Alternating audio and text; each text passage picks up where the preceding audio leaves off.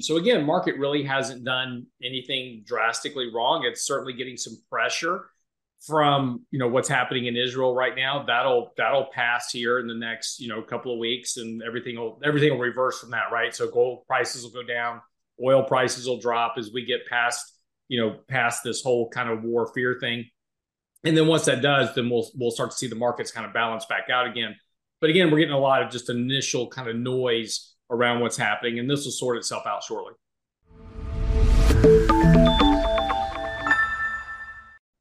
Welcome to Wealthion. I'm Wealthion founder Adam Taggart, welcoming you back here at the end of the week for another weekly market recap featuring my very congenial friend, portfolio manager Lance Roberts. How you doing, Lance? Good, good. How are you today? Good. Just trying to think of a good synonym for likable, and I think congenial hits the mark. There you go. All right. Well, the market didn't find too much that it liked this week. S&P down about 150 points by the time we're talking here at the end of the week, Lance. Sort of seems like fear of many things is in the driver's seat right now. We got oil up $3. Gold is up really big over the past 2 weeks. It's up from like 1835 to near 2000 an ounce at the time we're talking. Yep. The 10-year just briefly kissed 5%. Even Bitcoin, is on a tear now at about 30,000.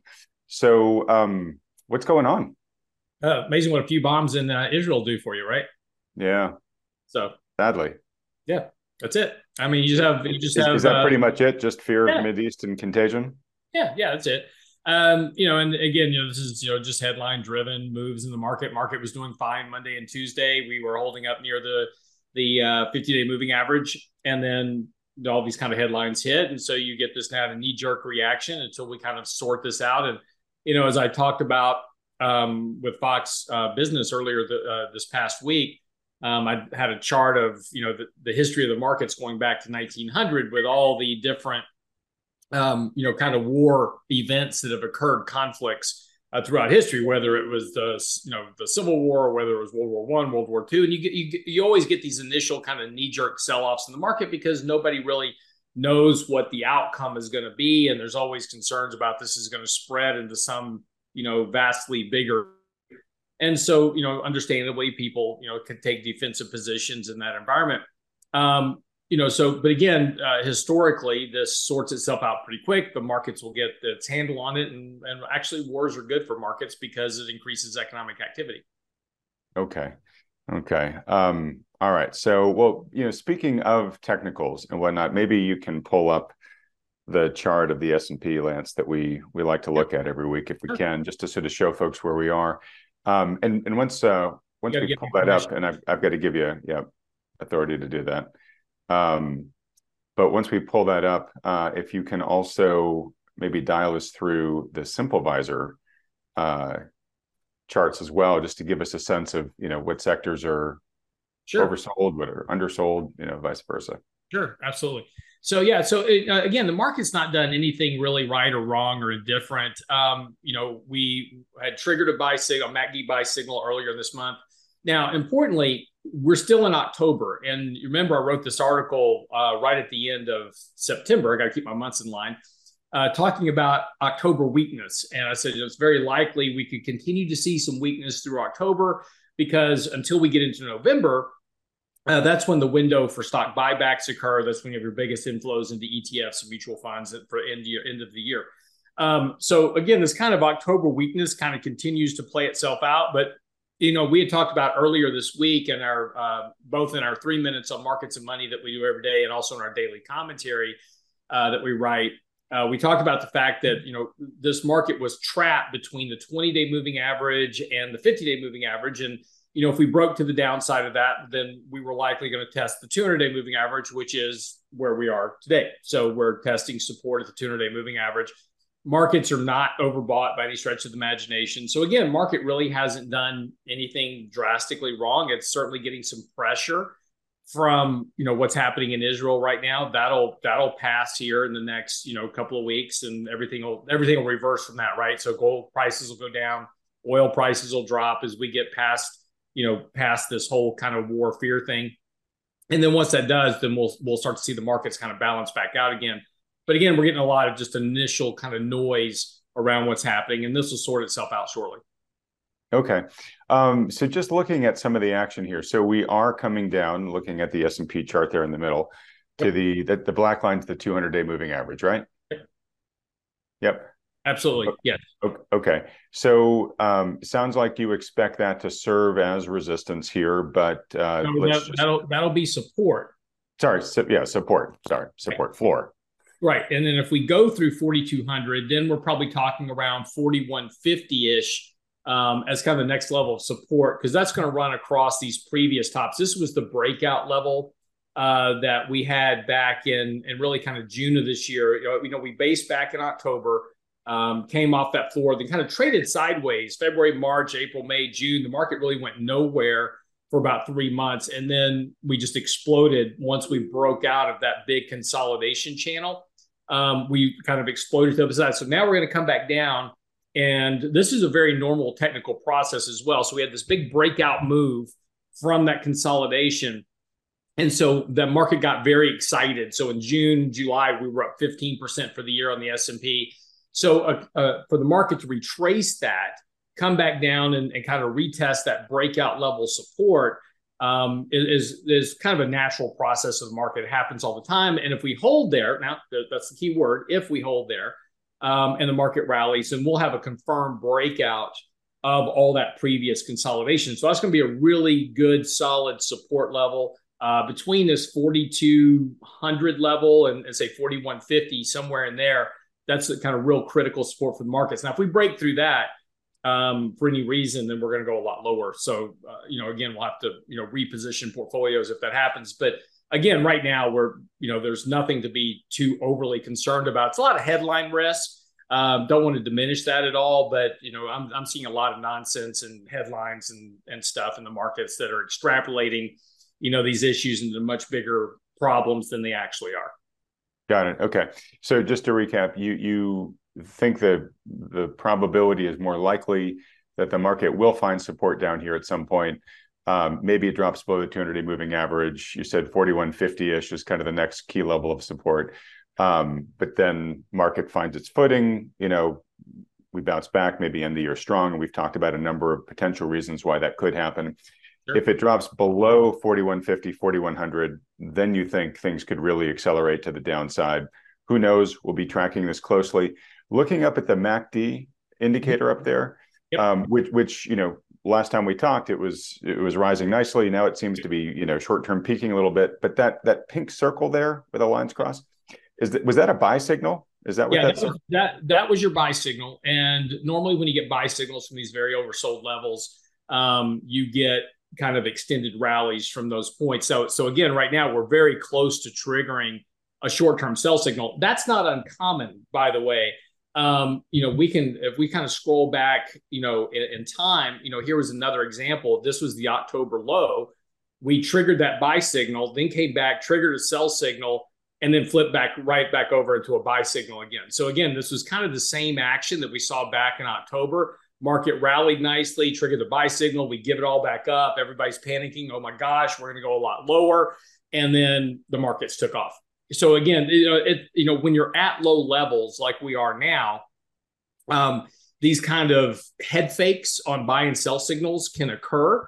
But normally when you're at fairly low levels, as we are now, these are generally pretty good indicators that you've got a more bullish upside. Now, if this kind of flip-flop was going on at a much higher level, then which can also happen, you can also have a buy signal. And here's a good example of this. This was the peak of the market back in December and January of 2022. So we went up, we triggered a sell signal, and here's where we triggered a buy signal from a fairly high level, and then triggered a short-term sell. And the market ran back up. We had a declining top, which was a negative confirmation.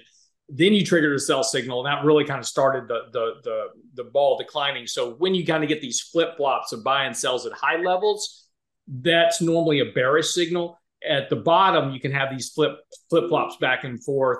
But when the markets are oversold and have been through a kind of a big decline, those are typically, not always. Now, look, there's, technical analysis is technical analysis, just looking at prices and making some assumptions. But normally, when you have a deeply oversold condition, in terms of these MACD signals, et cetera, those tend to be pretty good indicators. Again, they're not perfect. You can have these flip flops sometimes. We could very well trigger a sell signal, come back down to this previous level. The market declines to 4,000. Then you get another buy signal, and that's the buy signal, right? So there's certainly risk, and this is what we talked about all week long, is making sure to keep watch on risk, because there is certainly some downside risk here. It's not all just flowers and candy at this point, but the odds are that in November, December, heading into year end, markets are likely to be higher than they are now. Okay. And so I just want to clarify here, we have that buy signal. We have not yet triggered a sell signal, correct? Right. Okay. Now, again, and we're kind of midday here on Friday. So, if the market rallies into the day end, then that's going to pull that indicator back. This is a real-time indicator, so it's tracking moves every 15 minutes. So if the market turns around and rallies back into positive territory by the end of the day, then that's going to pull that indicator back off that signal. So again, it's just going to depend on where we end the week. Okay, great. And by the way, let me just say one more thing. Just because you break a moving average, again, we could break the 200-day moving average. That's not a sell signal. What you're looking for is confirmation. So if we took out the 200-day moving average today, let's just say the market just sells off into the end of the day and we're below the 200-day moving average, that's not a sell signal. What you're looking for there is for the market not to regain that level on Monday or Tuesday. A lot of people talk about, I don't like technical analysis, you get whipsawed. That's because people see a signal and they immediately act on it. When you're talking about moving averages and support levels, what you're looking for is confirmation. In other words, you break a support level, you come back and retest that support level and fail. That turns that support now into resistance. That's your signal to reduce risk. And so again, these support levels are only valid after they've been tested and retested again. Okay, great. All right. Well, look, if we can, let's oh, by the way, so I forgot to mention at the beginning of this video, folks, while you're watching this weekly market recap, Lance and I and all the other financial advisors for Wealthion are actually busy with Wealthion's fall conference. So Lance and I wanted to film this for the folks that weren't joining the conference so that you got your daily dose of Lance and Adam. But we were very busy at that conference listening to the amazing presentations there. And I got to tell you, Lance, probably the one I enjoyed the most was, having seen a preview of it, was Tom McClellan's presentation. Tom McClellan, his family developed the McClellan oscillator, highly, highly respected technical analyst. He's got an amazing array of charts that have just these really crazy, oftentimes like super unintuitive correlations. We have a data series like oil or gold that may actually, it's highly correlated with other asset classes. Like oil's correlation with the general market indices is actually pretty amazing, but they're time shifted, right? And so it can be amazing because some of these are time shifted by a quarter or two. Some of these are time shifted by a year. Number of ones related to oil are time shifted by like 10 years, and it's amazing how the correlations hold up, even though there's a 10-year time shift in the data. Anyways, long story short, his charts tell him that the markets are more likely than not, to end the year higher, right? So it's another vote of what you've been warning people about. And then his charts tell him that there is going to be kind of a wheels come off the car moment at some point in the next, and I'm going to put this out as a teaser, in the next 6 to 18 months. And his charts tell him essentially down to the month when he thinks it's going to happen. So super fascinating, Lance. You're going to really enjoy that. And I'm sure you're probably enjoying it live with me right now, because at about this time when this video goes live, it's probably when Tom McClellan's presentation is going live. Super interesting, but I just want to let you know, he's corroborating your, don't, if you're on the bearish side, make sure you're not too vulnerable to the market ending the year higher. But also, God, he's got some amazing fireworks that he expects coming up in the not too distant future. Yeah, All right. So, good. no, absolutely, but absolutely agree with that because you and I talked about recession next year, probably second, third quarter of next year. These interest rates it was interesting. If you listen to Jerome Powell's speech yesterday, he said the market yield is restrictive. We're expecting slower economic growth, lower rates of inflation, and that's what he wants, right? So he's keeping that one rate hike sitting out there. We've talked about this before. He can't take that off the table. When he said yesterday, as an example, during his on Thursday during his news conference, one of his comments is that we think yields are sufficiently restrictive because of what's been happening in the yield curve, and immediately yields started selling off, and you saw bond prices go up, yields go down. So then he had to come back and back that up with, but we could still hike rates if needed because economic growth is still a little bit too strong and we need it to be weaker. And then yields ran back up again because of this theory of one more rate hike. So they can't pull that off because the Fed knows if they pull that rate hike off, that everybody's going to run right into bonds, and then that's going to pull yields down. That's going to give support for the economy, which is exactly not what they want right now.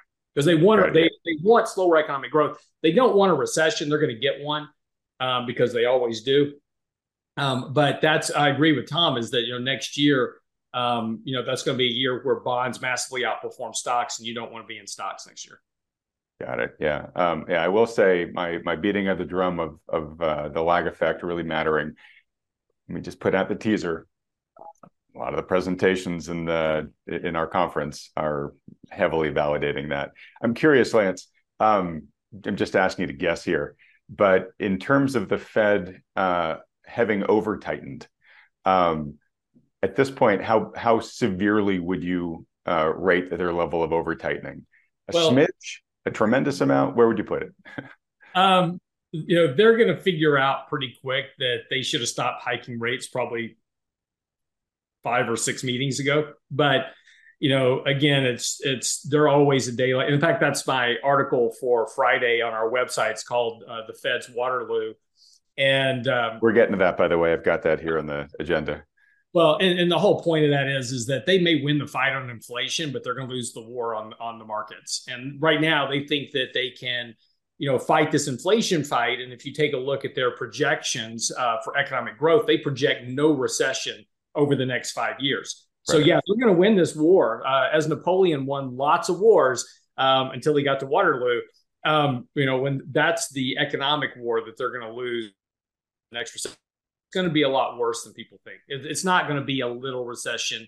It'll be a fairly decent recession. Now, I'm not talking financial crisis. Don't go get your bunker hat on. But, we're going to be talking about, probably 6% unemployment rates. You're going to be talking about much slower economic activity, probably going to be talking about a fairly decent surge in corporate bankruptcies. And the Fed is going to have to do a lot of QE to start trying to bail all that out. Yeah, which is, I showed a chart a couple weeks ago in this program of the Fed's forecast for the Fed funds rate.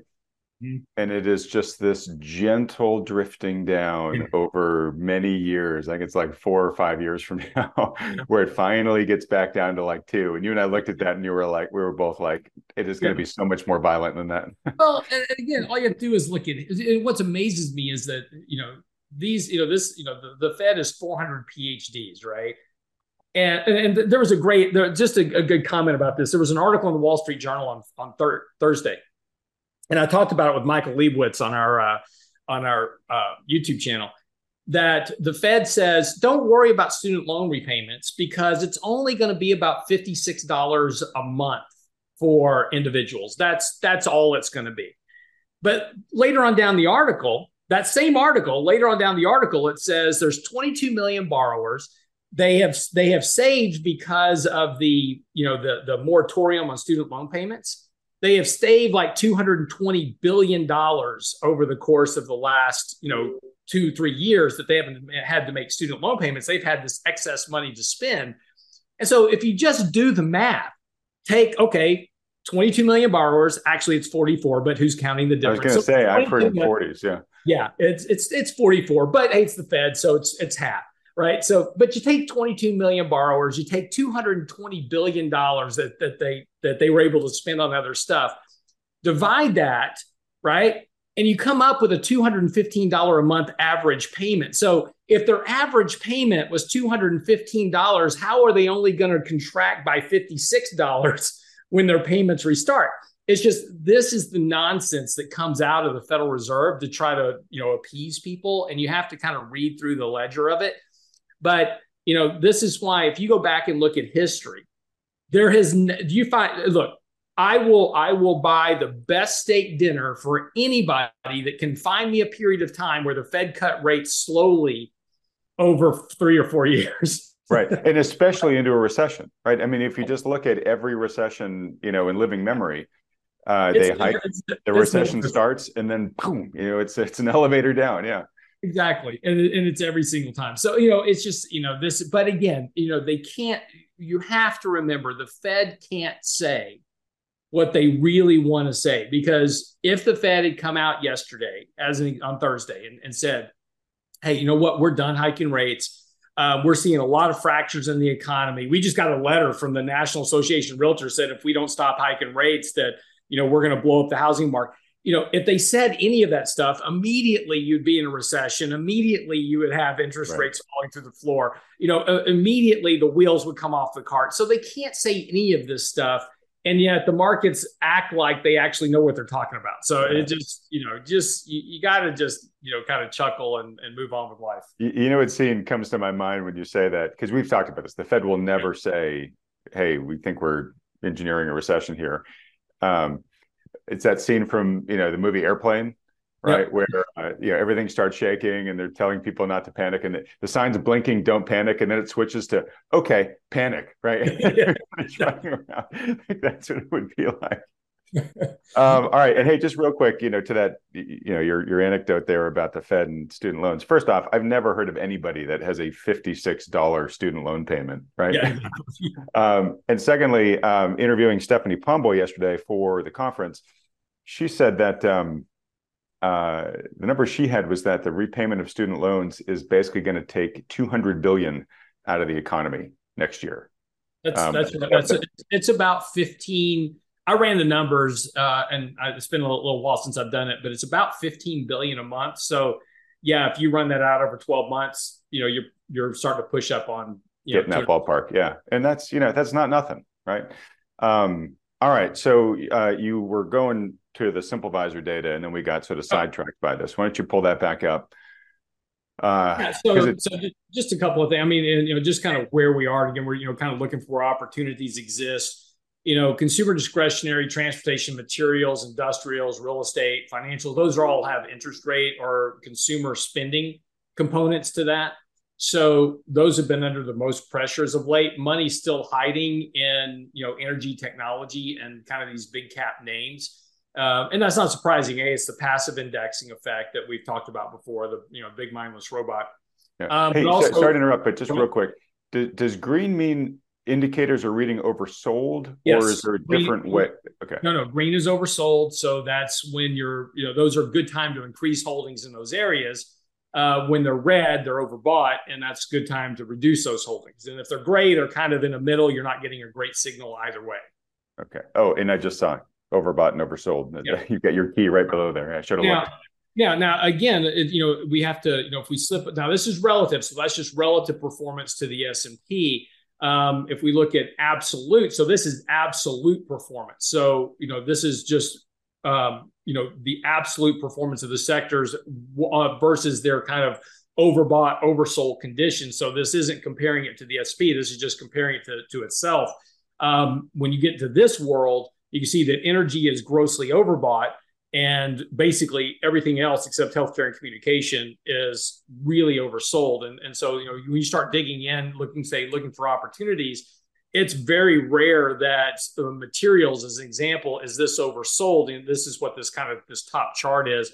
It's very oversold on a relative basis. And then, when we kind of look down into its kind of top holdings, Lindy makes up 20% of that entire index. So, also we have to take into account the impact of, these these passive ETFs. So if you buy basic materials ETF, you're buying 20% of lending in your portfolio. So, but if you start digging through, Freeport McMoran, all these, except for Corteva, that's the only one that's really not oversold here. The rest of them in this sector are pretty deeply oversold at this point from a basic material standpoint. So there's some opportunity on the basic material side, but you got to have some caution here. If we get into a recession, economic growth slows, materials are going to continue to underperform because they're economically sensitive. On a short-term basis, you may be set up here for a year-end rally for the next month or two. This is short-term analysis. So always keep this in mind that, this is, you've got a setup here that maybe materials will rally into year-end. Now, once we get to next year, all bets are off. So just kind of keep that stuff in mind.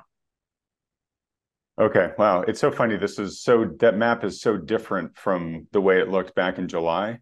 Oh, yeah. Which was, I think, one of the last times we pulled this up and looked at it, where, almost everything was in the red, right? We had like almost every sector crowded up into that top, what is it, the top right quadrant there of the oversold.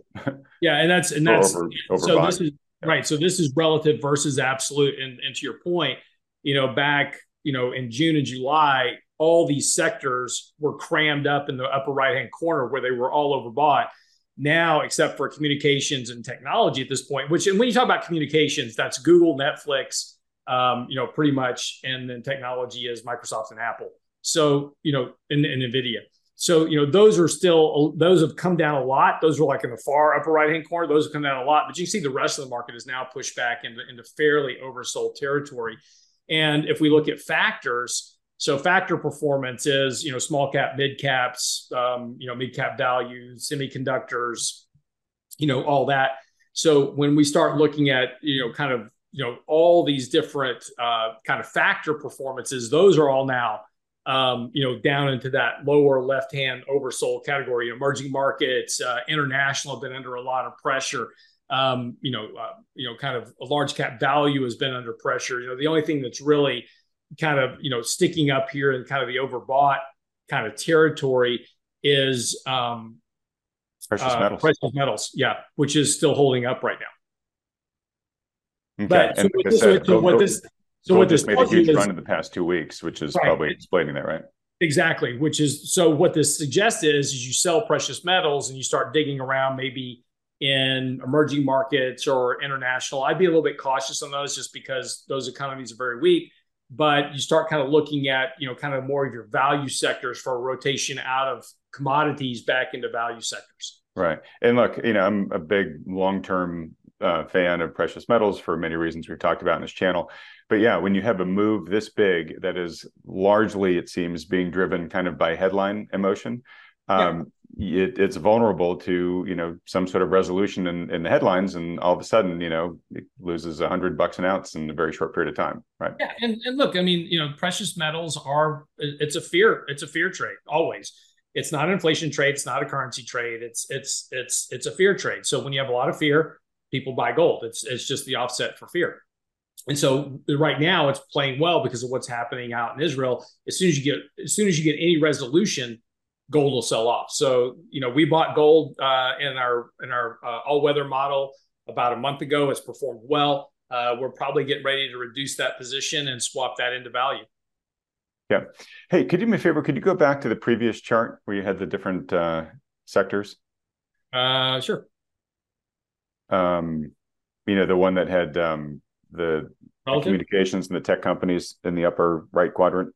Oh, sorry. Yes, that was the actual sectors, not factors. Just 1 second. Yeah. And all I want to corroborate with you is, the markets have come down, pretty substantially, over the past couple of weeks, right? We were like flirting with 4,500 or something like that, and now we're in 42 something. Yep. Right. And I just want to corroborate with you that's mostly due to these two, the communications and the technology sectors becoming a little less overbought versus everything else falling into the oversold category, right? Just because those 7 stocks just make up so much of the market cap, right? No, that's absolutely right. If we take a look at, technology as a function, so this is relative. So this is, relative to the overall index, overall to the S&P. They just make up such a big chunk of that. And you're right, the technology was very overbought. It's now come down. It's kind of in a neutral kind of spot right now. So, when you take a look at this is kind of why this is the case. So when you buy XLK, every dollar you put into XLK, 23% of it goes into Apple, 22% of it goes into Microsoft, 4 goes into NVIDIA. So you have 50%, 50 cents of every dollar goes into 3 stocks. Yeah. All right. And again, I just want to underscore here, kind of like our conversation about gold and headlines, right? Which is just, if the Magnificent Seven catches a cold, like the entire rest of the financial markets is catching pneumonia. Yeah. And it's really, here's the problem. I don't know what causes that. Because of the passive flows into ETFs and mutual funds. And sorry, but you're saying you don't know what's going to cause it to catch a cold, right? Correct. Right. Yeah. Because these are the companies that are generating growth, right, in terms of earnings and revenue. They just print money. They're basically monopolies in their industries to start with. So, I mean, you're not going to displace Microsoft or Apple anytime soon. And Apple's very, it's always funny because, I was having I was doing a video the other day, in a video interview, and we were talking about Apple versus Android, and they were just, kind of picking at me because I'm an Android user. And I'm like, well, you're 1/4 of the population. I'm in the 3/4 of the population, right? So you don't realize that, Apple users only make up 1/4 of all mobile phone users, but they just print money, every year. So, what's going to cause that to derail and all of a sudden say, oh, valuations are a problem? This is one of those situations where Apple has got to stumble in some manner where they can't grow earnings at all, and they can't grow revenue. Nobody wants Apple phones or Apple products anymore. Mm-hmm. And then they've got to become although to be clear, they are not growing revenue currently, correct? This is a very true statement. But then my next statement after that was, and then you've got to figure out how to reduce their market cap weighting in all these ETFs, because again, it doesn't matter what the company does. When you're 22% or 23 or 25%, depending on what ETF you look at, when you're 1/4 of that index, and when the top 10 stocks make up 33% of the entire S&P 500, every dollar that goes into S&P funds, and think about all the people now in 401k plans and individuals, nobody's buying stocks anymore. They buy ETFs, and you're just fueling those top 10 stocks. So it's very hard. We keep looking around, well, what's going to cause this to derail? I don't know what's going to cause it to derail, because you've got to break the ETF flows in order to break those stocks. Yeah. I made a note, actually, when I was talking to Bill Fleckenstein. He mentioned Mike Green several times, and Mike is being sort of the expert and, to a certain extent, the creator of the term giant mindless robot. Yep. So I'm going to have Mike back on to do kind of another current deep dive into that. And that's one of the questions I'll be digging into him, which is, hey, we're all worried about some potential day in which the giant mindless robot starts going in reverse. What could cause that? What do you think is the likely trigger for that? Well, what you need is you'll need a 2008 type financial crisis where you literally panic people into just selling everything they own. So in other words, they just start dumping ETFs at random. Hey, I just want to get out. The market's down. Look, a 20%. Well, capital flows, right? If net inflows become net outflows, the giant robot turns into a vacuum cleaner, right? Exactly. And so, but let's just look at it real quick. The 20% correction that we had in 2022 didn't spook anybody. As I wrote multiple times, through 2022. There were too many people that were emailing me, go, where's the bottom? I can't wait to buy this bottom. Where's the bottom at? Because, man, I want to be in. I want to buy these stocks. And again, there were a lot of stocks down 80, 90%, like in the ARK funds, right? Those stocks got decimated. But everybody was just, on pins and needles. They had FOMO of trying to find the bottom. And I go, well, this isn't going to be the issue. So, I mean, we've got to get to a point to where people go, I don't care about where the bottom is. I just want out of the freaking market because, I don't want to lose any more money. When that happens and they begin to just dump spider ETFs and XLK and, just every holding, all these ETF holdings just to get out of the markets, then that flow of money runs in reverse. 30 cents of every dollar is coming out of the top 10 stocks, which is going to cause those prices to drop dramatically. Wow. If that were to happen, that'll be bedlam. I shouldn't be laughing when I say that, but yeah, hopefully we can avoid that type of scenario. But it's one we got to be mindful of. All right, so thanks for going through the world of equities there with us. Let's now trundle over to bonds. So as I mentioned earlier, the 10-year kind of kissed or came within a whisker of kissing 5% this week. I'm sure you get asked, questioned by nervous bond investors, every 3 milliseconds, Lance. So first off, I don't really understand everybody's like, oh my gosh, you touched 5. We were like 4.8, 4.9. You're talking about a tenth of a bit. We've got 4. I think it's 4.99. Yeah, but we were 4.94 the day before. So yeah, it went to 4.99. I mean, you're just talking about market movement from one day to the next. It's not some,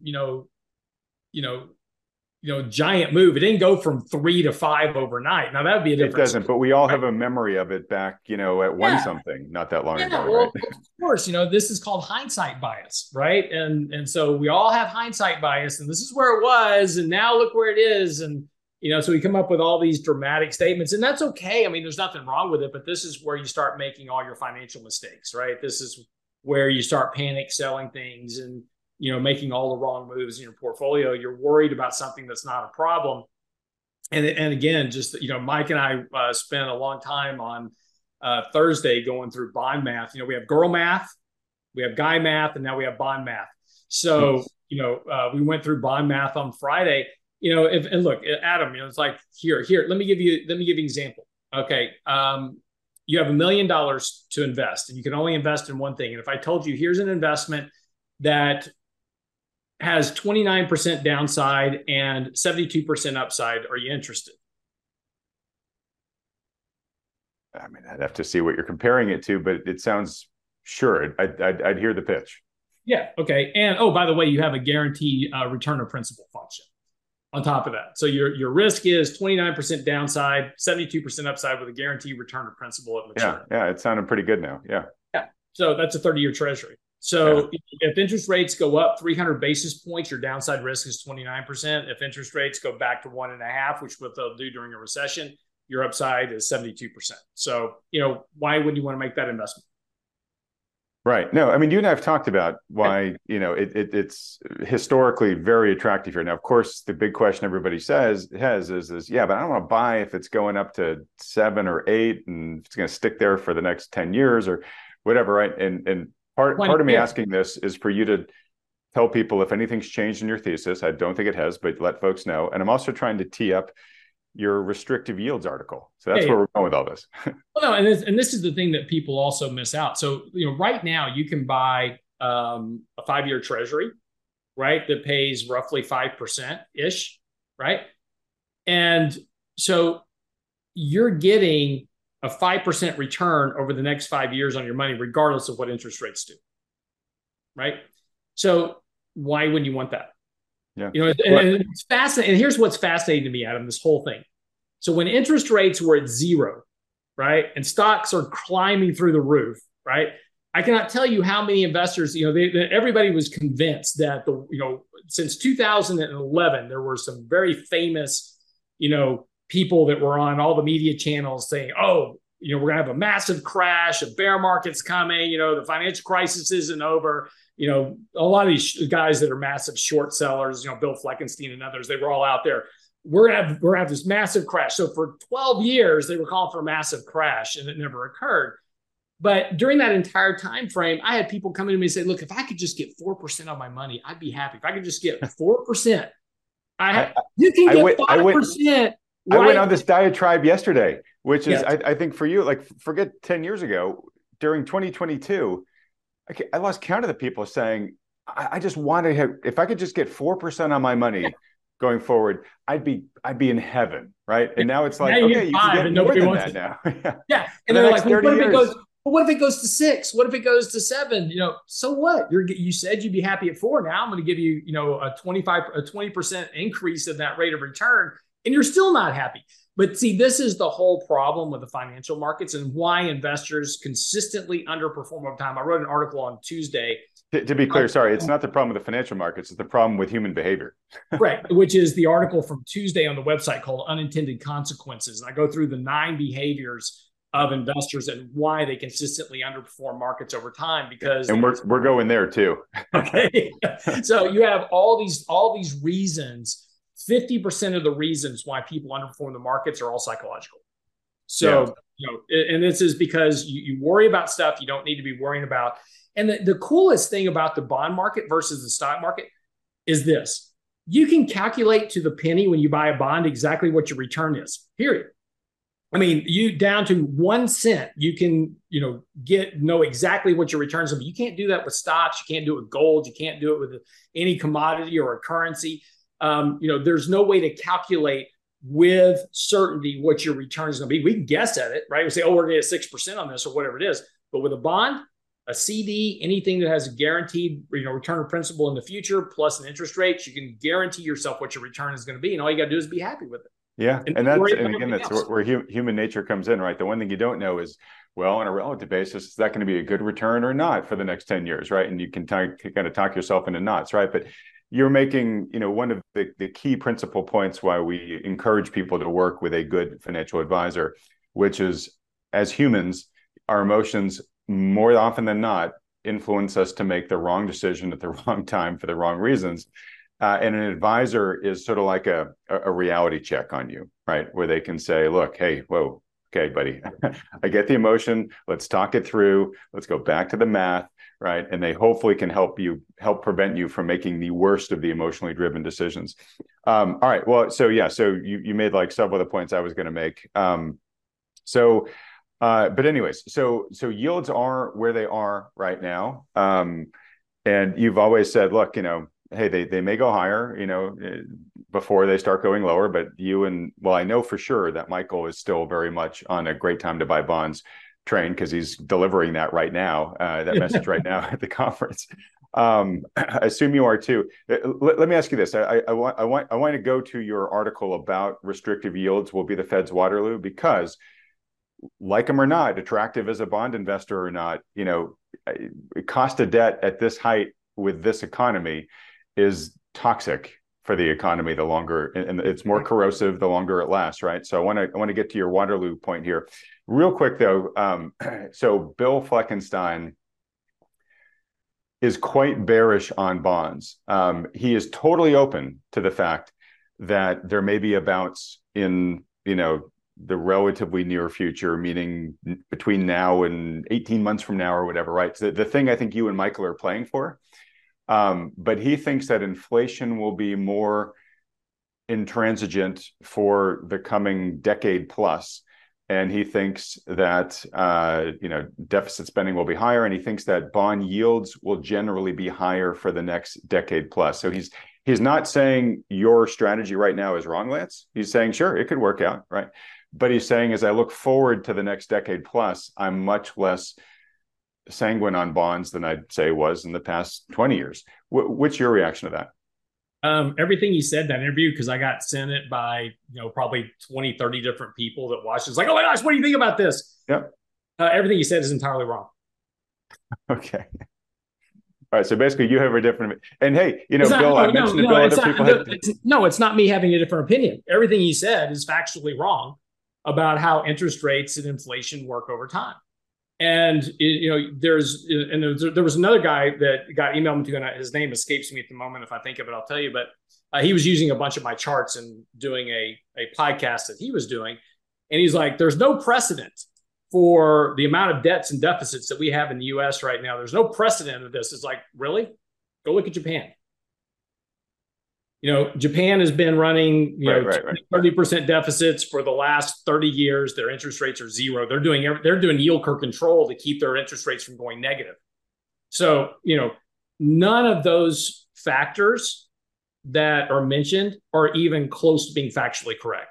So over the next decade, the risk that the U.S. runs is more debts and more deficits, lower economic growth, lower inflation, lower interest rates, worse economic prosperity. I worry for my kids and what their ability to generate an income is going to be over the next 10, 20, 30 years. They will not have the opportunities to create capital like boomers did, like Gen Xers did. Okay.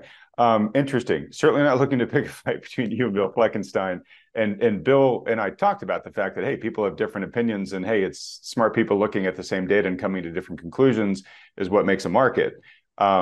If you think there's sort of more kind of fundamental, like, hey, I think we've got different facts here, maybe if he's open, maybe an interesting, polite discussion between the two of you guys would be interesting, and I'm happy to host it if you want to. But don't host it with me. Host it with Lacey Hunt. Yeah. And speaking of which, I just saw Lacey's slides yesterday. And what's his opinion on the long-term trend of interest rates? In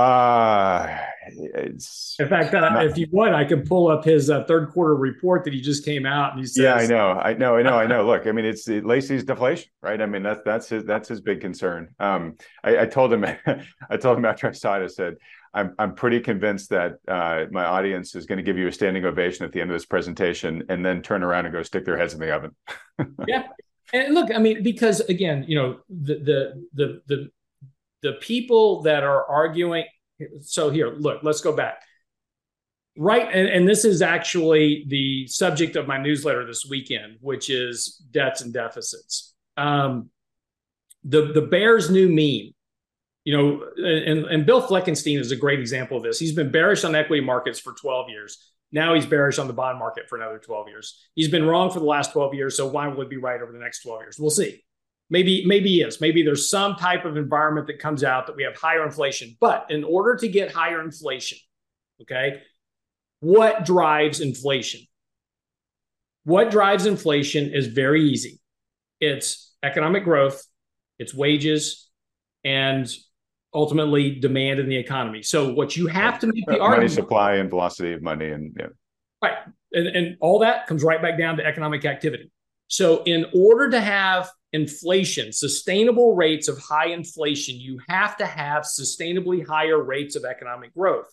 In order to have that, you need to have rising wages. You need to have more activity within the economy. You've got to have a booming financial sector that's just is able to loan a lot of money to individuals to go buy bigger houses and bigger cars and build more plants, properties, those type of things. So make the case for me about, in an environment that we're in now, how are we going to create that type of economic activity? See, we had that type of economic activity back in the 60s and the 70s, which sure. is inflation, because we were able to create $5 for every dollar's worth of economic growth. Today, it takes $5 of debt for every dollar's worth of economic growth. You don't have the capacity to generate the economic activity required to sustain higher rates, which is a function of the consumption equation. It's a function of debt. Debt is deflationary, period, end of story. Deficits are, go take a look. We've been running a deficit now since 1980.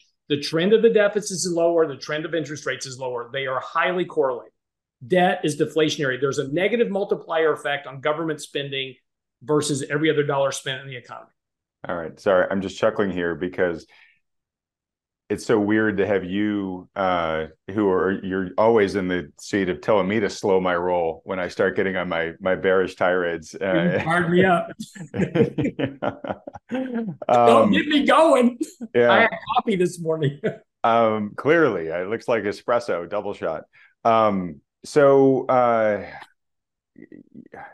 looking at the time as I'm just going to jump to this one topic. We don't have to spend a ton of time on it. But it's interesting because Lacey goes through. Actually, I go through the economic data at the conference with several people. Michael Kantrowitz, obviously being one, right? That's the E in the HOPE framework, and that was fascinating. Lacey ends his presentation by going through a lot of the like hours worked and average wage data, and it's very clear that is struggling here. And clear that basically companies are shifting full-time hours to part-time hours, and then they're reducing both at this point in time. So the only thing I think that's moving right now on the wage side is these wage increases that we're starting to see in certain parts of the industry. I just wanted to note here that we've got, strikes right now going on in Hollywood, in the automakers industry, in hospitals. Like out here in California, Kaiser's got a massive nursing strike. Now casinos have joined the fray here. And so, who knows what the long-term impact of this stuff is going to be. But in the short term, how inflationary do you think that that's going to be, which is the higher wages that these folks are likely going to get from these strikes? It's negligible. They're a very small portion of the entire employable workforce. So they'll get a pay increase, sure, but just like Walmart announced recently, they gave pay increases before. Now they're cutting pays for new hires. So people that they hire now are going to get paid less than the old people. So again, it's just a function that you may get more, you may get more money now, but we're going to reduce hiring after you. So we were going to hire, as an example, in the writers' strike. So okay, great, you guys, you're going to get more money, but we were going to hire 500 more writers. We're not going to hire those guys now. So it just eventually works itself through the economy, because again, when it comes down at the end of the day, what are wages? Wages are an expense to the corporations. And so when it comes to a function of profitability, which is what Wall Street demands them to produce, right? That's how they make earnings. If wages and wages are the biggest, wages and benefits are the biggest cost in any business. So when it comes down to net profitability for that business, if wages go up on one side, there's going to be cost cuts somewhere else. And that's either going to be a reduction in the labor force. You may get a raise right today, but you may be out of a job in a month. Right. So, that's why it always works itself out over time. Yeah. So again, talking to Stephanie, she talked about how S&P earnings are currently projected to grow by 12% next year. And right. She was like, she was definitely taking the under on that bet, which I recognized her for. And she said, yeah, but like, that's not a heroic thing. She's like, that's a pretty damn easy bet for me to make. Well, look, and just as we always look, you and I have talked about this before. That's why we call it millennial earnings season. Right. It's 220, it's 12% higher now. By the time we get there, it'll be 2% higher or 3% higher. So they always just give themselves, that's business as usual, right? Yeah. But I think she's also adding into that at some point, there's going to be some sort of reckoning where, some sort of earnings recession where companies are going to have to start, to your point, making the tough cost control decisions that they really haven't yet made. I mean, we've seen obviously more layoffs over the past 12 months than we'd seen in like a decade, right? So, I mean, it's beginning to happen, but I think, that she's thinking what we're seeing now is still a relative trickle to what's likely to come. And what's interesting about that is you're nodding as I'm saying this. So I'm guessing you think, yeah, there's decent potential that could happen. We spend so much time when we think about layoffs looking at the big corporations, right? And reading the headlines, oh, so-and-so just laid off, 10,000 workers, whatever. But it's important to remember, and Lacey helped me remember this, which is that small businesses account for 3/4 of all jobs, right? And that's what really matters from a job loss standpoint, right? Because those companies they're not flush with cash, right? And they have a lot harder time getting access to credit, and banks are in a big tightening cycle right now, right? So, those are the companies that are going to fall and stumble first. And, that's where we can see, a tremendous amount of potential job losses because they're the most vulnerable. So the bottom 3/4 are. Yeah, they're vulnerable. So most of those businesses have 5 or fewer employees. They don't have access to credit markets. They don't have access to equity markets. They can't go do a secondary stock offering to raise capital to get them through a tough time. Exactly. Can't tap the public markets for help. Yeah, exactly. So, I mean, we're seeing bankruptcies on the rise right now. And again, when we get into a recessionary spat, we're going to see a very large chunk of businesses go out of business. And particularly that risk runs high in the Russell 2000. There's about 20% of the Russell 2000 could theoretically go out of business over the next 2 years. Yeah. Okay. Wow. You definitely got up on the bearish side of the bed this morning. That's so interesting. Those are just facts. I know they're facts. What it is. It's not usually you're trying to put some sort of nice, polish on them today. Well, look, I keep telling you, I think next year we're going to have a recession. And look, it could be late next year. It could even be 2025. Timing the recession is going to be very hard. And timing the impact of the unemployment is going to be difficult because we never really hired back all the people that we laid off. Full-time employment is still lower than it was back in 2019. So we laid off a bunch of people and we hired a bunch of people back, yes, but we didn't overhire. So Right. we may not get this big surge in unemployment, these big jumps in jobless claims that are normally coincident with a recession.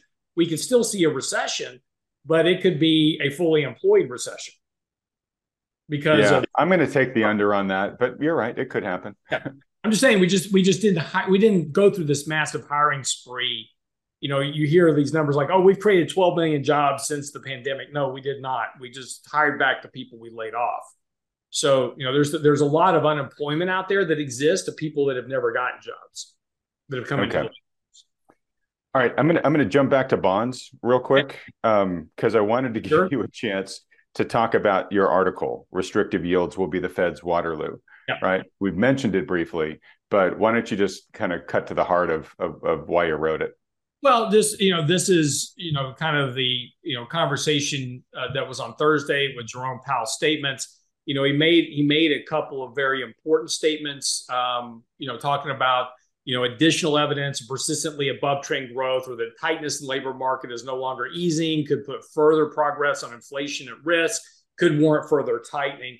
And that's fine. He's got to leave that one rate hike sitting out there, in this fight, because again, if he doesn't, it's going to reduce it'll ease financial conditions, which will create inflation. So he's got to kind of he's in a very bad position at this moment because the interest rates are going up, which are creating much more restrictive financial tightness in the economy. That is going to lead to something breaking, and it always has historically, going back, as long as we can track this stuff. There is always a negative outcome from this. We just don't know where it's going to show up. Is it going to be, in the general economy? Is it going to be in the financial sector? Is it going to be in the housing market? It'll show up somewhere. We just don't know where it is. And so the point is he may win his fight on inflation. He'll be able to pat himself on the back and say, yeah, we beat inflation. Yeah, we destroyed half the planet doing it, but we did beat inflation, right? So again, you win the battle, but you lose the war. And the war is ultimately is this is going to cause a bigger economic contraction somewhere, and we just need to be prepared for that. But again, because of the lag effect, it's going to take a while to get here. Okay, I'm just going to ask this more for historical interest reasons. Sure. You compare it to Waterloo, Napoleon's Waterloo, Yeah. right? Have you ever seen this chart? This is Napoleon's losses on his campaign into Russia, and it's a little hard to see, but it starts here on the left in the beige, the brown chart here. So that's the size of the full army that he departed with, and you'll see here it just gets winnowed down the further and further they get into Russia. And then the black line is returning back to France from Russia. And you see they're just getting decimated all along the way. So by the time he gets back, he's got this tiny little black line versus this massive army that he had left with. So I guess my question is do you think it could be more Waterloo or more like the Russia campaign disaster for Powell? Well, it just, it's interesting because if you look at the graphic that I used on that, I actually used this program. It's artificial intelligence. I said, give me a picture of Jerome Powell as Napoleon. And so it gave me that image. and so, it's just the idea, though, that, when Napoleon went into Waterloo, had just come off a string of victories. He's very confident that he's going to win the Battle of Waterloo, and then he loses badly. And that's kind of the point here. The Fed is very confident they're going to win this. They're going to be able to beat inflation and not have a recession. They are overconfident in that assessment. The economy is going to beat them in this battle. And the question is only when. They're going to get disinflation and actually get deflation when they get the recession. And they're hopeful that they're not going to have that problem, but there's really just no way to avoid it at this point. Got it. Your point is they may succeed beyond their wildest dreams. Well, you got inflation below 2%, but you probably didn't want it that far below 2%. Exactly. That's so interesting. Actually, I didn't take a look at that image on the article that closely. I just pulled it up here. That's so creepy that AI just is able to do that so quickly. It is. I think it literally took about 2 minutes for that graphic. Wow. I mean, it's a cool graphic. It definitely is a Napoleonized pal, but creepy that yeah, that's only 2 minutes of AI work. We're all going to get replaced. There's I going to know. be I the just AI Lance imagine. and I, Adam. And I actually have a guy that I pay to draft, graphics for stuff. He's a really good artist, and so we've produced a few of them here and there about Powell and different things from time to time, and Janet Yellen and stuff. And I'm like, well, I just put him out of a job because I don't need him anymore. I just go to this AI program, which is completely free online, and I can generate graphics. So, yeah, that is the wave of the future, yep. for good and ill. Gosh, well, look, when you replace me with an AI generated image on this, Lance, just make sure you give me defined abs, okay? Absolutely. And Uh, that's the creepy thing is that they have those AI programs now that you just give it an image, you write out everything you want it to say, and I can create an AIU and tell it exactly what to say. all right. Well, why don't we do this next time? It should be you and Adam Headroom. We'll see how it goes. All I right. think it's back and forth that makes it work. All right. There is another chart I'm going to put up here in just a second. I want your reaction to, but while I'm looking for it, here's a headline: China liquidated the most U.S. securities in 4 years to prop up the plunging yuan. There's some charts in this article. Maybe I'll pull them up in a second too, that just show what a net seller China and other foreign central banks have been over the past couple of years. And I guess when you sort of see it visually, it really is kind of striking. Now I know we've talked about this. The volume of the selling is not existential Yeah, to the U.S. Treasury market. Yeah.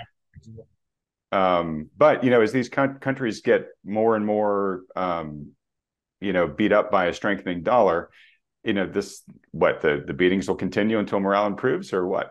Yeah. Basically, again, the reason that countries buy or sell treasuries is mostly to what we call sanitized trade, in order to keep their currencies kind of closely pegged, since the dollar is the reserve currency, and that's where the vast majority of your trades occur. About 70% of your trades are done in dollars, so they buy or sell treasuries in order to keep that relationship somewhat in line. They can't control it entirely, but they can do that to try to sanitize these trades to keep imbalances from occurring. But let me show you a chart of this, because we can just put this to bed really fast. This has been one of the kind of the misnomers running around the market is, oh my gosh, all these people are selling all of our bonds. Nobody wants our debt.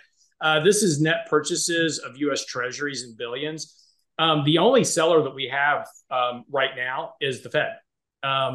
U.S. financial sector is buying bonds. U.S. households and nonprofits are buying bonds. Other domestic investors are buying bonds. The rest of the world is buying bonds. Yes, those have come down over the last couple of years, because as we came out of the COVID, everybody, the U.S. wasn't just in isolation, right? The whole world was in isolation. Europe shut down. Everybody was locked down. France and England, everybody, Germany, had all shut down their economies. Don't leave your house. Stay home. Don't do anything.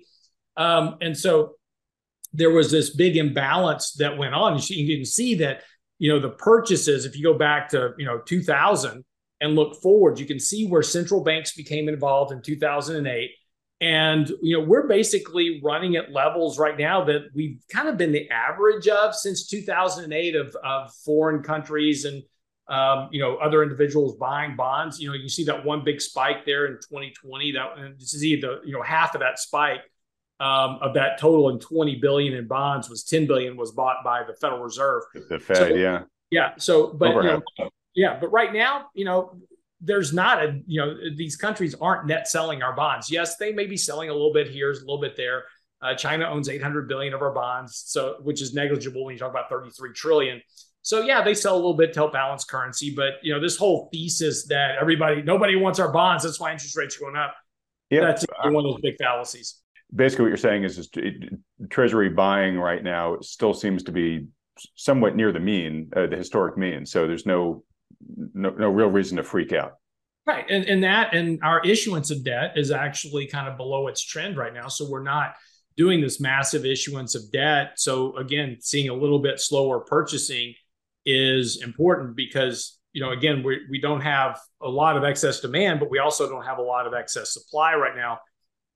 Hang on a second. Let me show you a couple of charts here. So this top chart right here is the total federal debt of what kind of goes on. So you see in the background, the blue line is our total federal debt, and it certainly looks like we're just issuing this massive amount of debt, right? It's just off the hook, and this is what's got everybody concerned. It's like, oh my gosh, we're just issuing so much debt. It's just crazy. But when you go back and look at your annualized 3-year growth rate over the last 3 years, our growth rate's been about 6% in terms of our debt. So again, while it may seem like we're issuing a lot of debt, we really aren't. In fact, when we take a look at total federal debt on log scale, so this changes it into percentage terms. We look at the long-term growth trend of our federal debt going back to 1968. We're actually issuing debt at a slower pace than what we were back in the 90s when we were really issuing a lot of debt early on. So again, it's important to keep these things in some type of perspective. More importantly, you take a look at total federal debt as a percentage of GDP, it's declining. It's not growing.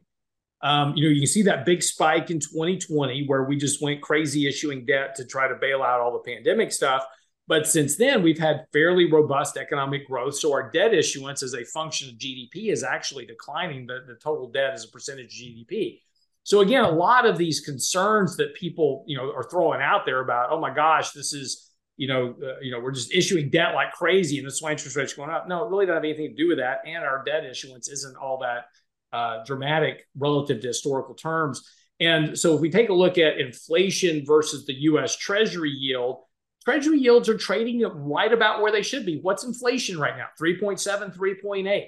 So interest rates are a little bit above where inflation is at the moment. Now think about that for just a second.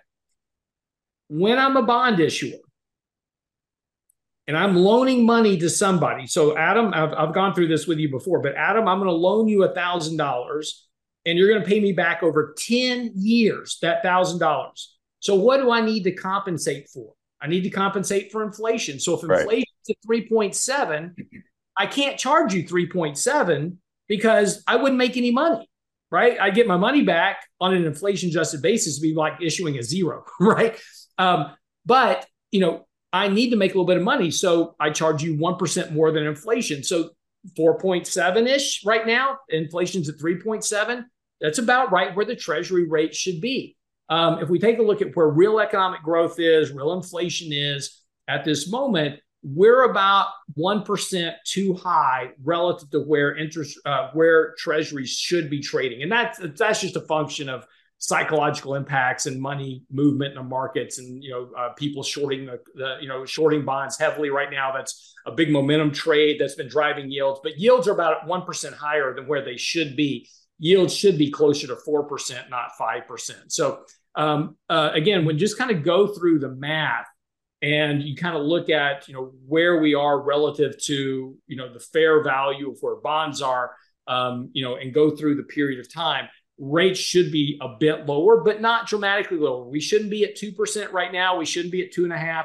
Should be closer to 4.25, somewhere in there, because that's where the economy is actually growing. Now, when you get in a recession, all that math reverses, and yes, you should have lower yields because you have lower economic growth and lower inflation. Got it. And just to tie it back to your thesis for holding longer duration bonds right now, is you are expecting that at some point recession is going to arrive and inflation will drop and therefore yields will drop and therefore bond prices will go up. Yep. And then when that happens, I sell all my bonds and I buy stocks. Okay. All right. And speaking of stocks, great transition to this question. Here's the chart I wanted your reaction to. So right now, the 6-month Treasury bill yield is above the current earnings yield for the S&P for the first time since the start of the new millennium here. So the past 24 years or so. So interesting time. Guess another reason to be, loading up on bonds right now. Well, so two things. I have a or real bills. Yeah, I have a real problem with earnings yield. You don't get earnings yield, right? It's just that's the inverse of the PE ratio. It's earnings divided by price. You don't get it if you buy a stock, you don't get a monthly check for your earnings yield, right? If I own a bond, I get an interest payment every quarter Yeah. or every year, whatever it is. So I actually get money.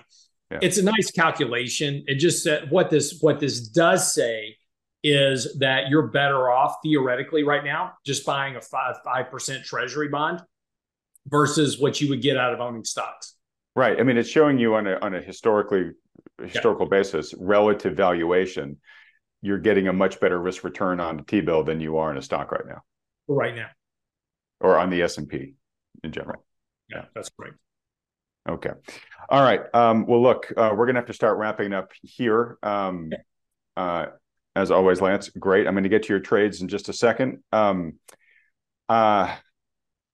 did want to go through your consequences are always unintended. I think those sort of life lessons on, good and bad investor behaviors, so which ones to adopt, which ones to avoid, that's important enough that I want to give that its full attention. So I'll keep it here on the edge of my desk to next week. Okay. I'll just end on one last life topic here, which is it's been a uh, it's been a big and kind of banner week for the Taggart family. I have a sibling who has been basically culminating almost like a decade long professional journey, and ended up having to sort of present his case. And this has been like I said, like a decade long journey in the making. He did that this week, and unfortunately ended up getting the news that he was hoping for out of that. I'm kind of going through my own thing, which I will hopefully be able to share publicly with folks relatively soon. But in the midst of all this, kind of like fighting the good fight for yourself, but also just for the people that depend on you, and really just trying to sort of like kind of live your authentic self, and consequences be what they may. The whole process has reminded me of this great little paragraph written by President Theodore Roosevelt. I'm sure you're familiar with this, Lance, the man in the arena. Yeah, we used to have lunch together. Great guy. Yeah, I mean, you and Teddy Roosevelt used to have lunch yeah, together. that's how old we all are now. So yeah, Okay. we used to That's right. me, him, Methuselah. We used to play mahjong in the Yeah. park on Fridays. So yeah, I just meant I'm sure you're familiar with this piece here, and I'm going to read it quickly because I also think it applies to guys like you and I who are out there every day, in the content creation world. So, anyways, this I think has applications for everybody. So let me quickly read it for those that can't read it on the screen here. It is not the critic who counts, not the man who points out how the strong man stumbles, or where the doer of deeds could have done them better. The credit belongs to the man who is actually in the arena, whose face is marred by dust and sweat and blood, who strives valiantly, who errs, who comes short again and again, because there is no effort without error and shortcoming.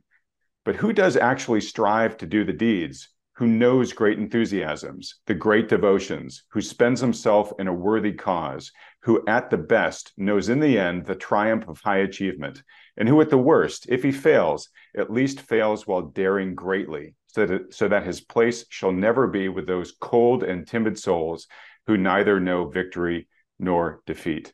Now, Lance, I'm sure for a guy like you who, did MMA, right? I mean, yeah. you've literally been in the arena. You've taken the punches for your errors. I'm sure you've known some high achievement in there. But basically, this is an ode to perseverance, to grit, right? To dreaming and having courage, to standing up for yourself, to pursuing a goal, and just putting yourself on the line, right? And I think all of us, could use more of this type of affirmation in our lives, and this type of courage, and putting ourselves out there. You do it, every day as a capital manager, right? Not every call you're going to make is going to be the right one. You're going to err, Right. right? But Right. you're there trying to do the best thing you can for your clients. You're going to take their slings and arrows, and they're justified when they're going to call you up and say, Lance, why'd you buy that thing that didn't perform right?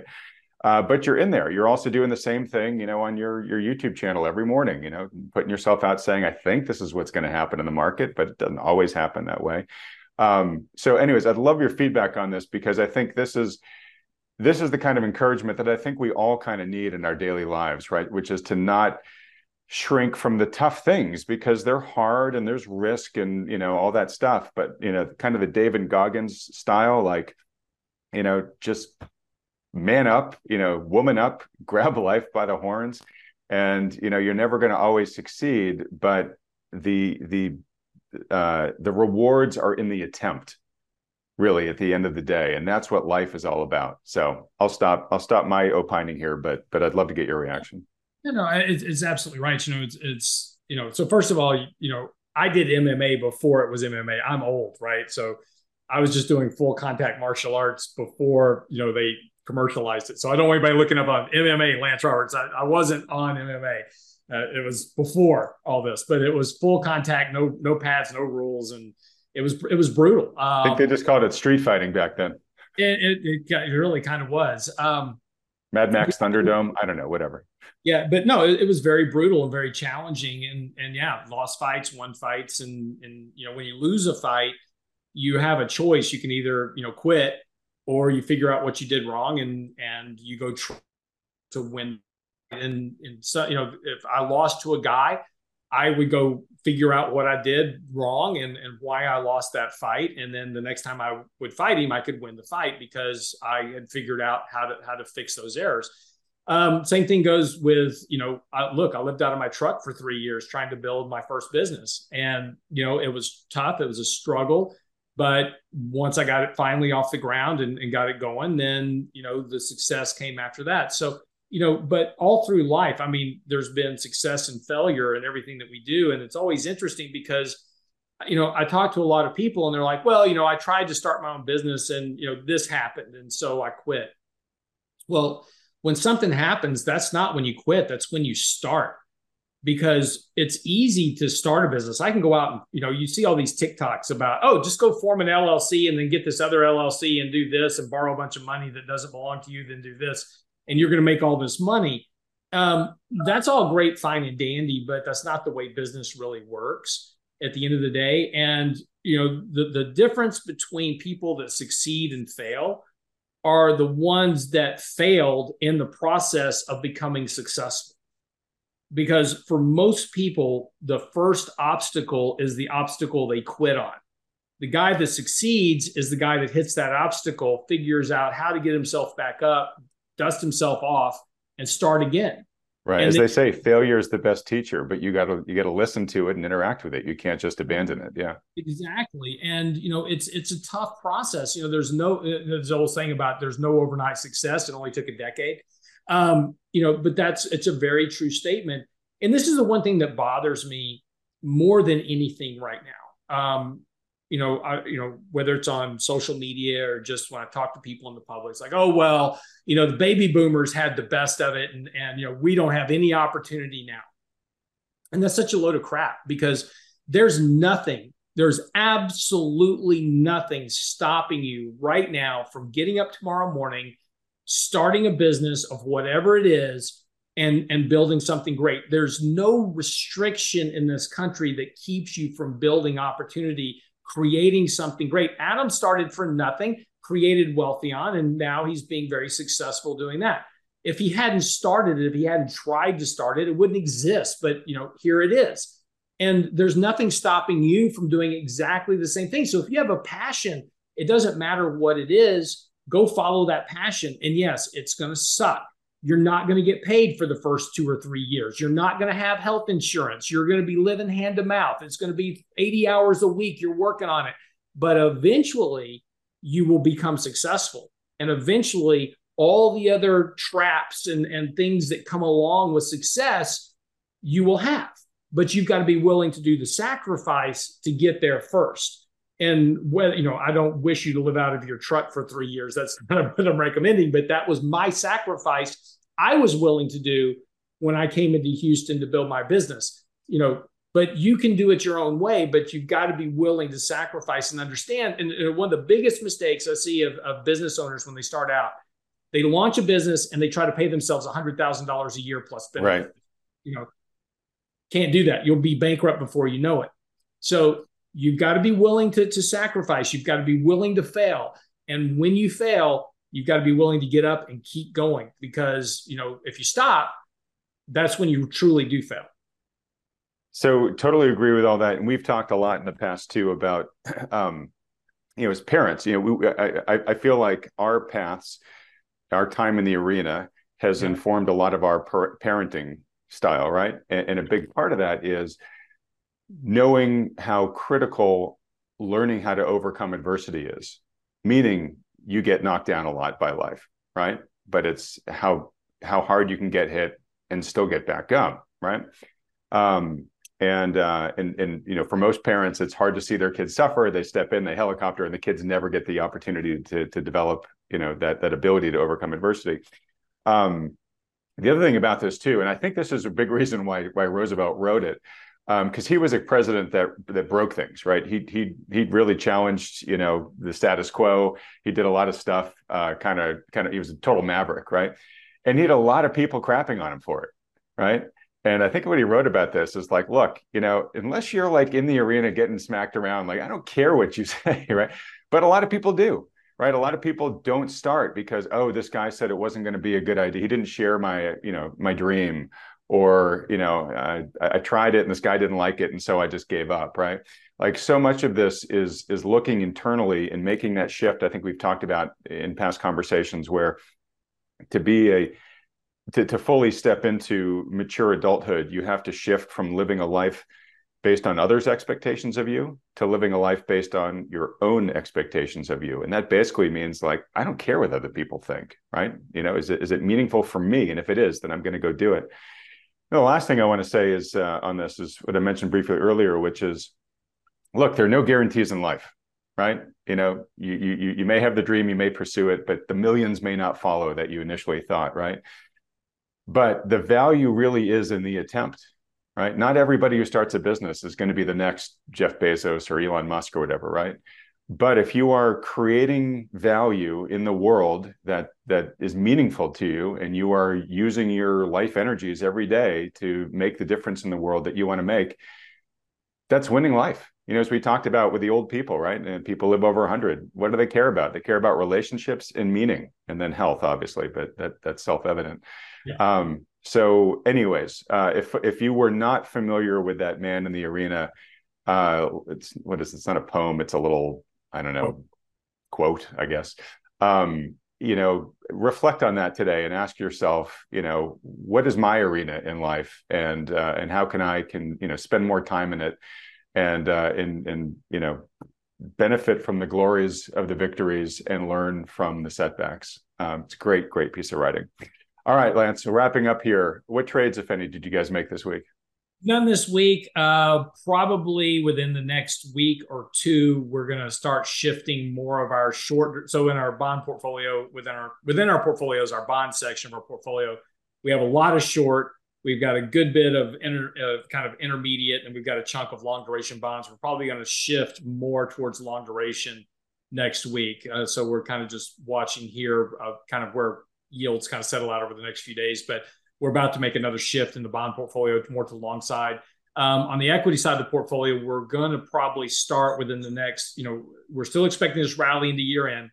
And then on that rally into year end, we're probably going to shift a lot of the equity side of the portfolio into high dividend yielding, deep discount value stocks to weather any type of economic downturn. Okay.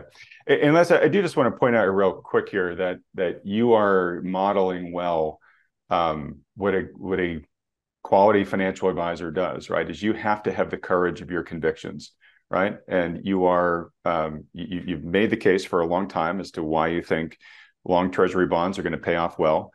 You've kept us updated as you've been, first dipping your toe in the water on the longer end of the duration curve, and then you've been, increasingly adding to that, and you're continuing to.